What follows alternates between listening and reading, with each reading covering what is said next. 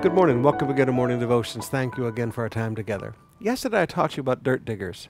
Let me take it a step farther today. Mark chapter 15, begin with verse 1. As soon as it was morning, the chief priests held a consultation with the elders and scribes and the whole council. And they bound Jesus and led him away and delivered him over to Pilate. Pilate asked him, "Are you king of the Jews?" And he answered them, "You have said so." And the chief priests accused him of many things. There's their dirt digging coming up. They've accused him of many things. And Pilate again asked him, "Have you no answer to make? See how many charges they bring against you?" But Jesus made no further answer. So Pilate was amazed.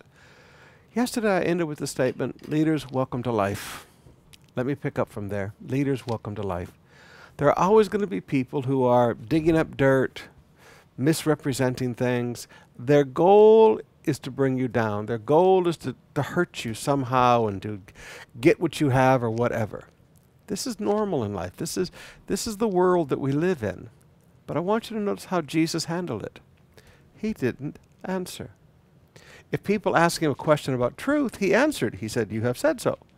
But when they brought lies, Jesus didn't answer. Now, you know what I've learned in my short life? Do like Jesus did.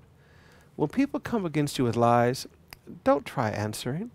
Because if you answer, then people say, "You dost protest too loudly. Your loud protest proves your guilt." Whatever you do, they're going to say, "We got you." So what you have to learn to do when people bring all these false accusations against you, do like Jesus. Just be silent. How do you prove a lie? How do you prove a lie is a lie? It's something that's been made up. How do you take unreality and bring it into reality to address it? You cannot. So follow the example of Jesus. When people bring all these lies, just be silent.